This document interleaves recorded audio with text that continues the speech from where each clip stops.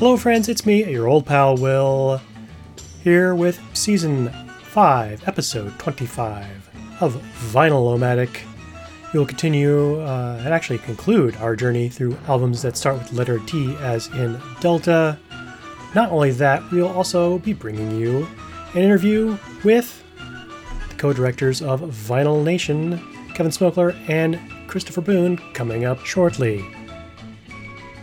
But before we get to that fun part, let's hear from the great Kate Bush.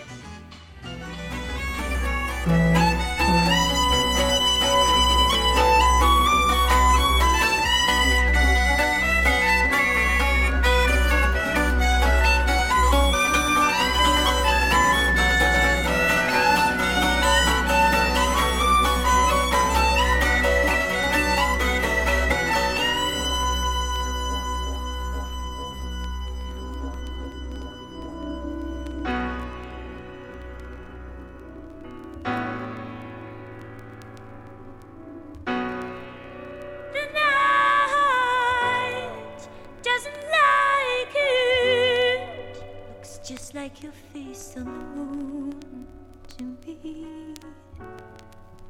and I won't let you do what you want to do. It's funny how even now you're laughing. I won't let you do it. If you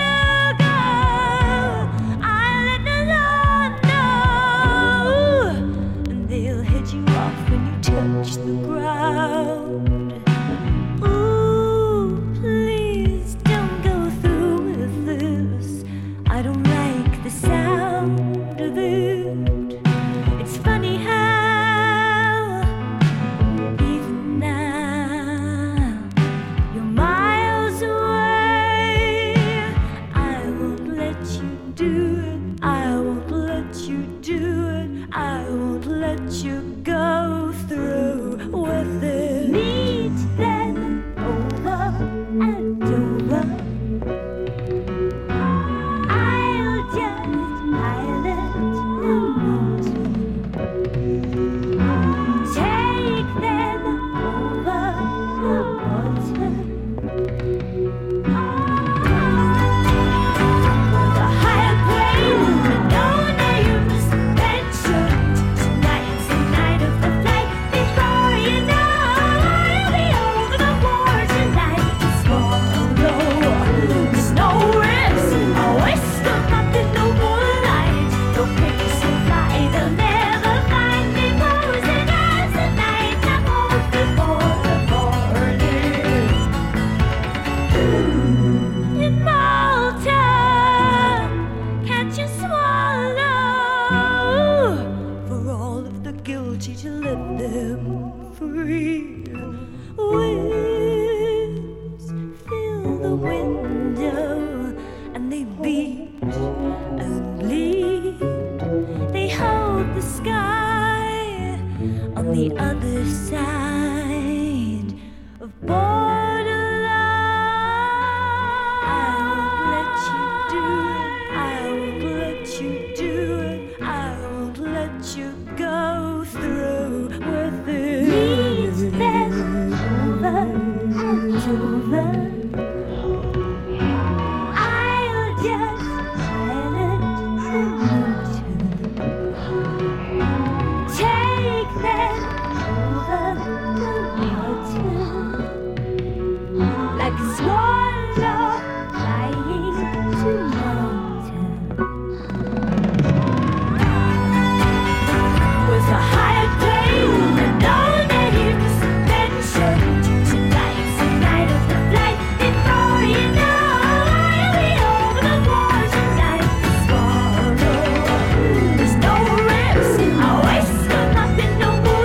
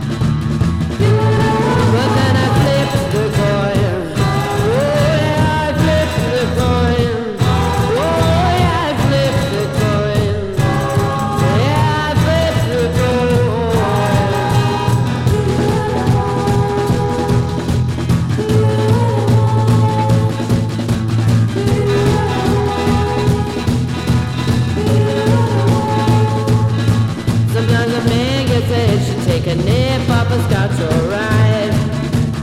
In every slip there's a flip, it's been chosen, no need to try. I love sleeping under stars, watching woods and worlds zooming by. My life's a flip of the coin, it's the freest way to live and die. Because I flipped the coin. Oh yeah, I flipped the coin. Oh yeah, I flipped the coin. Yeah, I flipped the coin.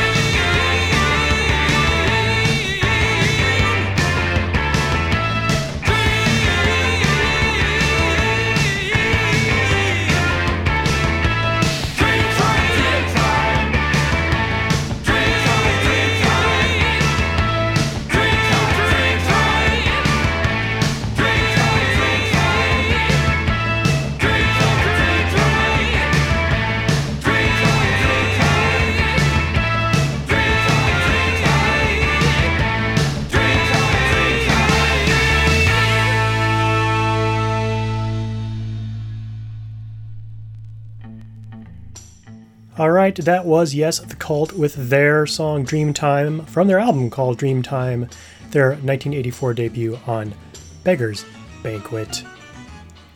Prior to that we had Bay Area's own, well, mostly Bay Area, Shannon and the Clams, Heads or Tails from the Dreams in the Rat House album on Hardly Art Records from 2013. And we got the show started off with Kate Bush and her song Night of the Swallow from the album Dreaming, released in 1982 on EMI America here in the States. That was her fourth studio album made when she was 23. That crept into the top 200 and reached number 157 here in the States. Speaking of the good old US of A, I'm about to speak with Kevin Smokler and Christopher Boone, co-directors of Vinyl Nation, a documentary that digs into the resurgence of vinyl records, the diversification of vinyl fans, and what this all means for America today. And now, without further ado, all right, listeners, welcome to the interview segment of the program where we'll be speaking with Kevin Smokler and Christopher Boone, co-directors of the film Vinyl Nation, which will be seeing its proper premiere, if you will, virtual premiere this weekend, coinciding with Record Store Day. Welcome. Oh, thanks, man. Thank Great you. to be here. Yeah, appreciate it. Glad you're able to join me. Do you want to tell me a little bit about how this project got started, please? Yeah. So this is Kevin. I'm 47 and I was not a record person from childhood. I was born just slightly too late for that. My parents were huge record people. They had 500 to 700 records, but I kind of associated the technology with their way of listening to music. I was a cassette tape generation person, and CDs came along when I was like in junior high school. So I am of the comeback of vinyl records. I was actually early to it, which almost never happens to me. I'm never early to any pop culture trend. But in 2007, I was at a dinner party where someone put a record on, and I thought it was incredibly charming in a retro mid-century kind of way. And I mentioned that to him, and it turns out the host was in the process of selling his turntable and a bunch of old audio equipment, which I picked up for a song. And I didn't really know what I was going to do with it. And then he said, well, why don't I take you record shopping? And at the time, this was in that very, very brief window before the comeback took off. About 2007 would have been right before the first Record Store Day, which was 2008. And so records at the time were still a cheap way to listen to music. And I figured it was going to be kind of a way to go to like music community college for no money. I was going to be able to educate myself in all of these ways in all of these genres and past eras and artists that I was not familiar with. And this was before Spotify had crash landed in America and anything like that. I think I was an early subscriber to Rdio and a couple of the early streaming services, but I mostly thought of them as ways to discover new music and to organize my existing collection, not ways to do deep research on things from the past. And for some reason, I thought vinyl was going to be great for that. You could pick records up for $2 and $3 a piece. And so that's what I did. And so once records started mounting a formal comeback, I had this story nagging in my head, like not why, but what does it mean? Like how many other genres of pop culture resurrect old formats in the kind of fierce way vinyl has come back? You know, film has not had a resurrection of 16 millimeter, and books have not had a resurrection of dime paperbacks. But vinyl has. And so for the longest time, I was trying to figure out how to tell that story.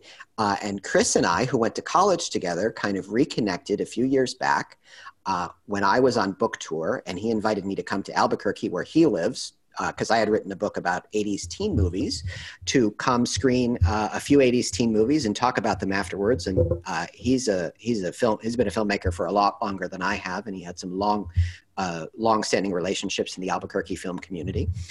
So we did these screenings, and we totally hit it off. And he said, I'd like you to see some of my movies. And I did, and I thought they were fantastic.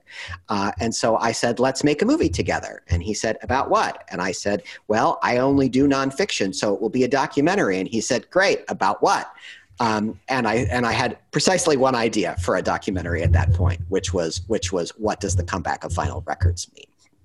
And I had the title Vinyl Nation, but because Chris had made a movie before and I hadn't, I was unaware of what kind of corner we were backing ourselves into by calling it that. On the one hand, we were saving our bacon because it meant we wouldn't have to fly to Japan or Uganda or South Africa or something like that to talk to people about records. On the other, it meant there was no way we were gonna hey Chris, I'll come to Albuquerque for 2 weeks and we'll talk to the 3 record stores and 10 collectors in Albuquerque, bim bam boom, into post-production.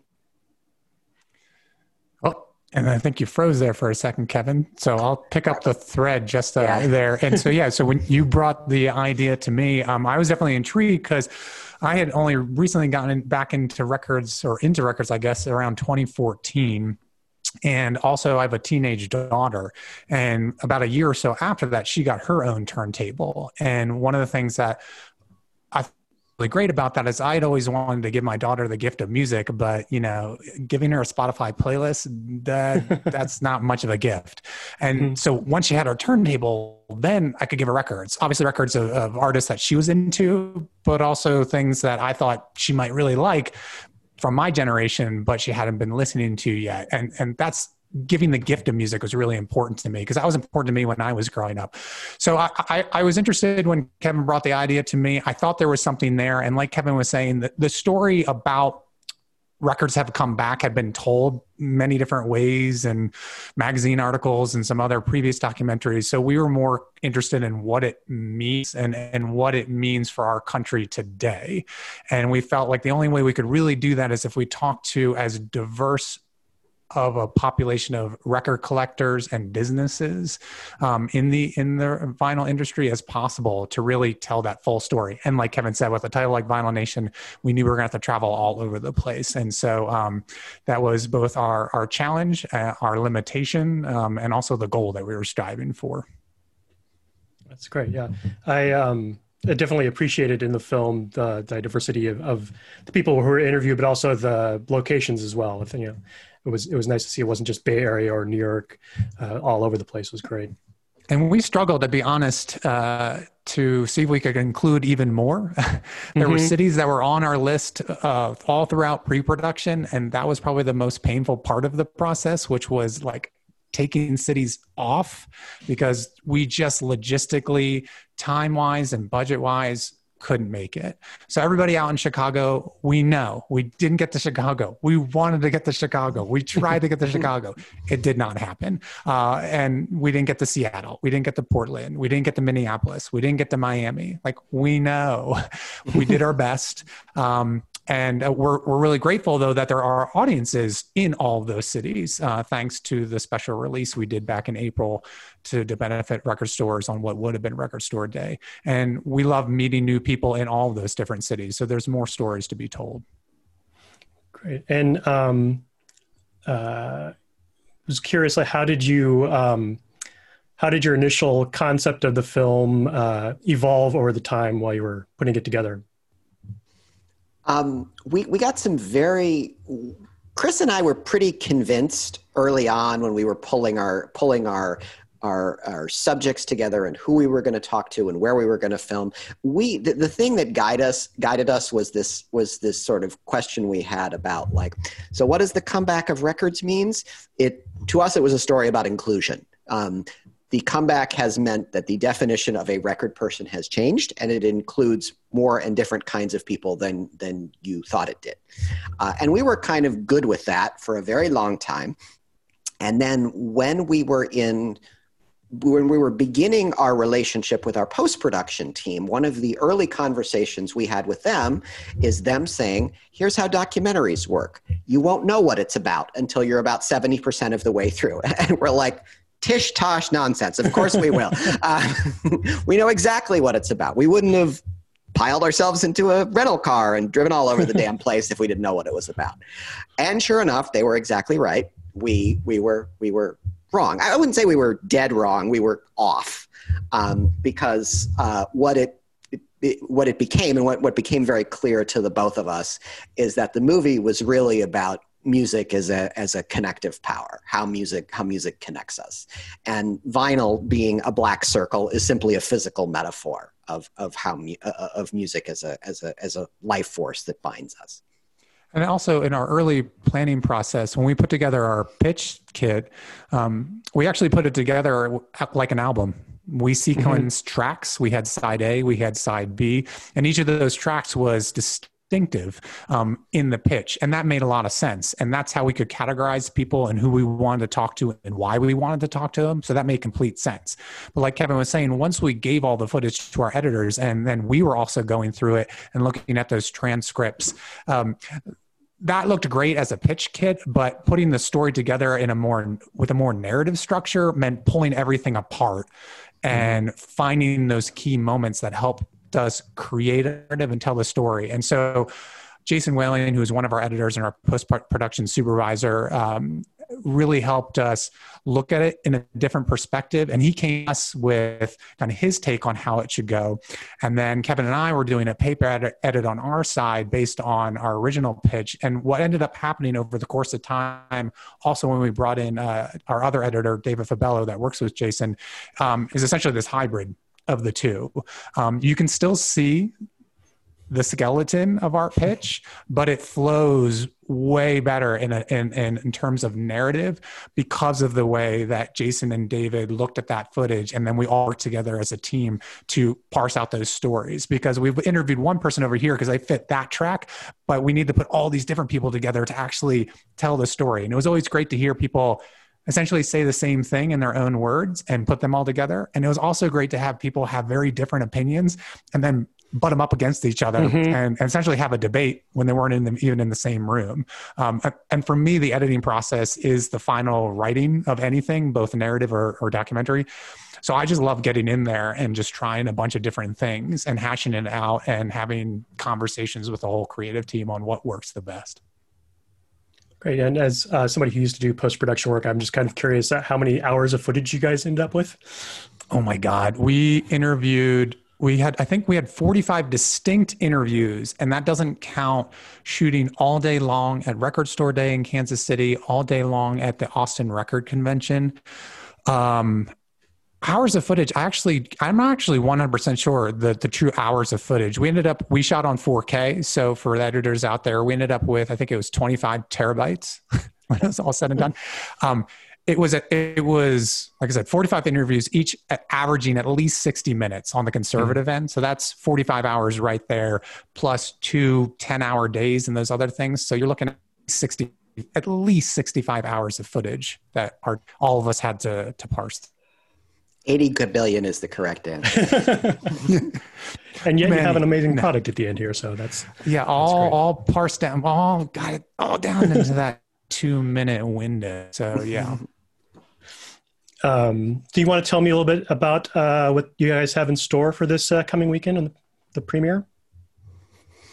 Yeah, so the movie is going to premiere August 28th, which is Friday, this coming Friday. It's only been seen publicly once. We released it for exactly 48 hours on what would have been Record Store Day weekend this year. That was April 18th and 19th.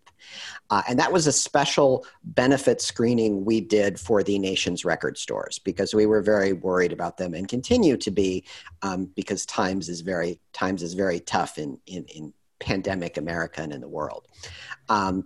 For that screening, we let record stores sell tickets to see our movie and keep 100% of the profits. Nice. For our release now, the movie will be available digitally speaking from Friday, August 28th through Thanksgiving weekend, which is November 30th.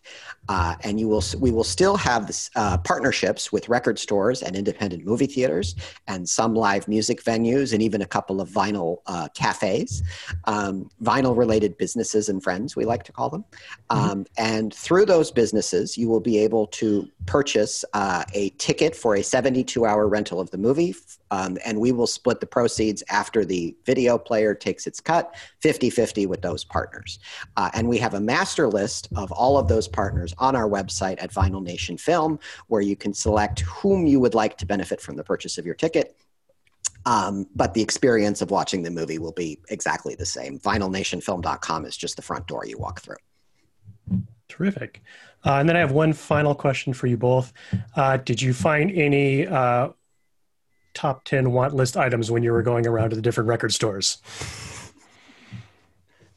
Kevin, So you you go want to give first. the adult answer, or you want me to give the? You go first, and then I'll And you- go next yeah. a bit.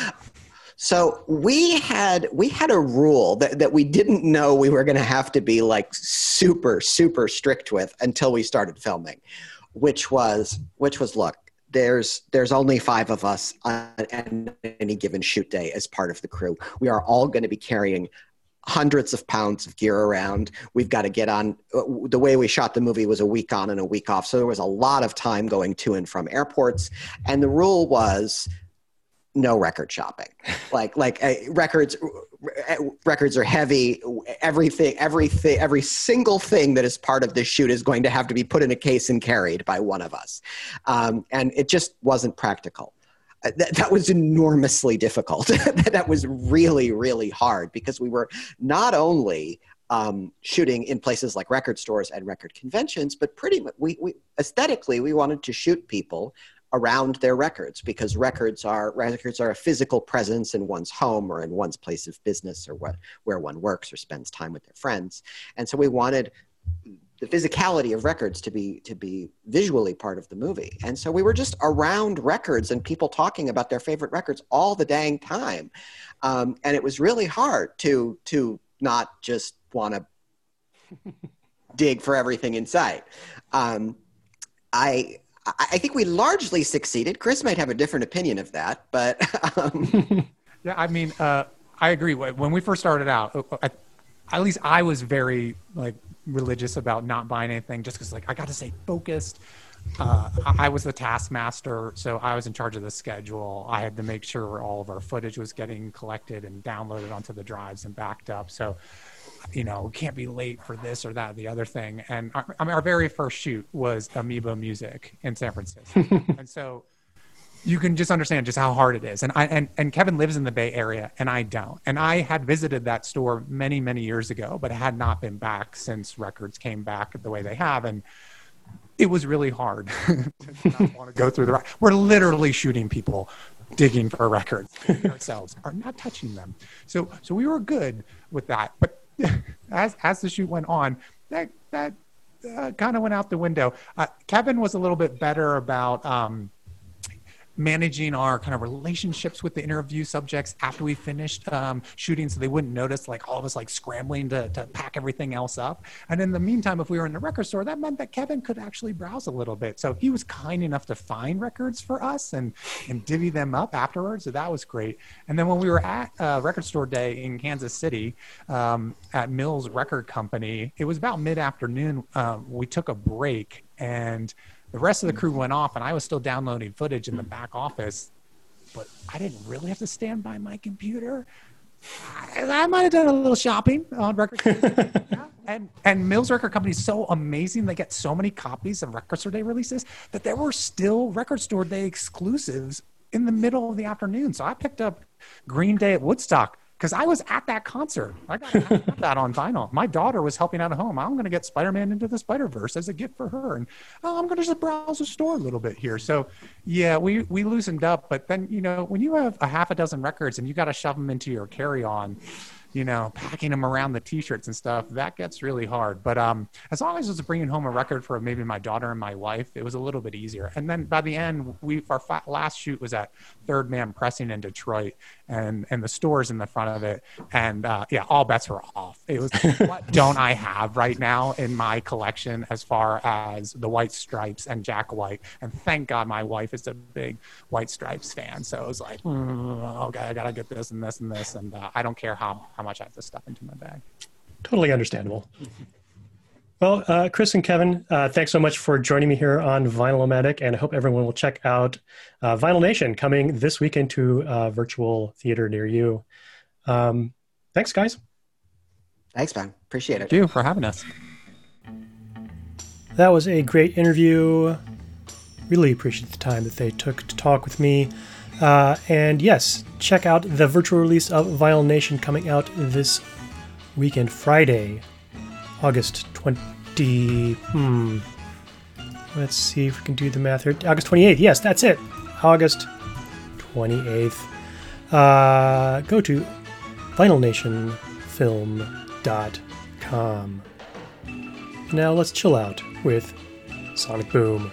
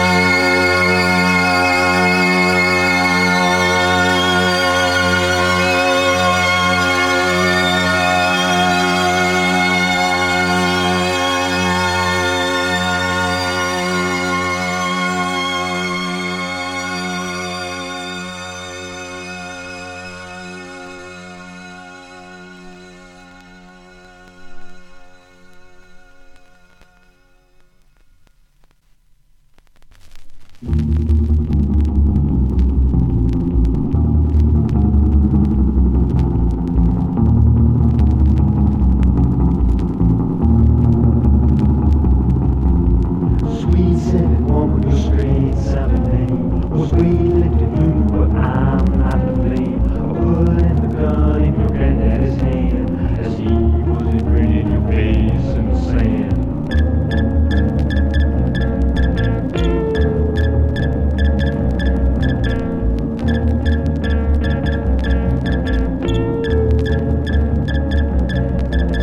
The part of the pork chop that you left behind has given me breakfast and rendered me blind. I still want you, baby, and I miss you so much. I hated your body, but I needed your touch.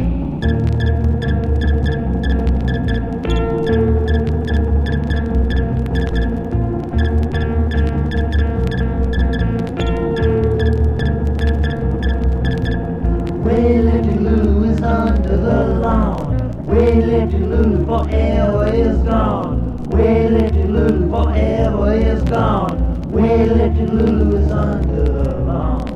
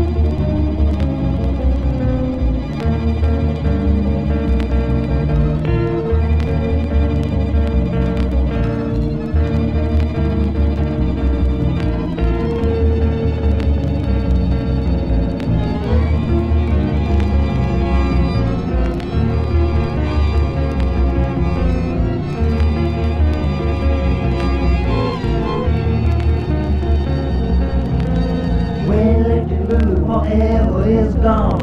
Way left Lulu is under the lawn. Way left Lulu forever is gone. Way left Lulu is under the lawn. Forever is gone. Way left Lulu forever is gone. Way left Lulu forever is gone.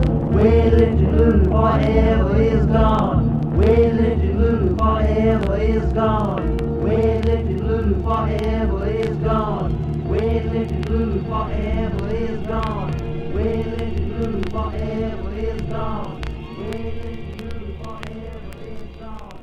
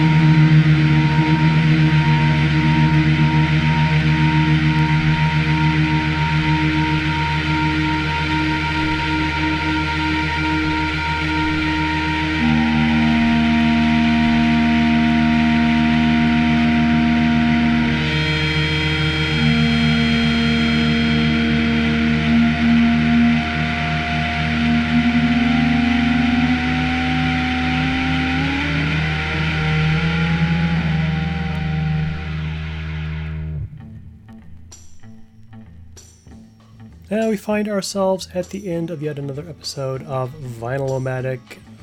If you recall back there, after our interview with the folks from Vinyl Nation, we heard Spaceman 3 and Ecstasy in slow motion from the album Dream Weapon, an evening of contemporary sitar music. That is a re-release on Superior Viaduct. Features Peter Kember, aka Sonic Boom, playing a farfisa and effects in a 1987 studio performance.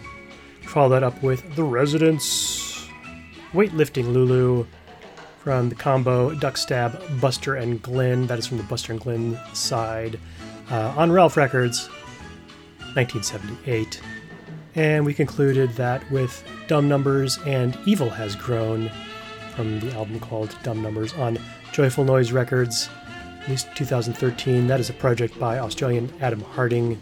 And that track also features Bob Bruno from Best Coast on bass and Murph from Dinosaur Jr. on drums. If you have any questions about what you have heard, please feel free to shoot me an email, will@vinylomatic.com. And of course, you can always find archived episodes, RSS feeds, show notes by pointing your browser in the direction of vinylomatic.com. When next we meet, we'll finally venture into albums that begin with letter E as in Echo. Join me, won't you?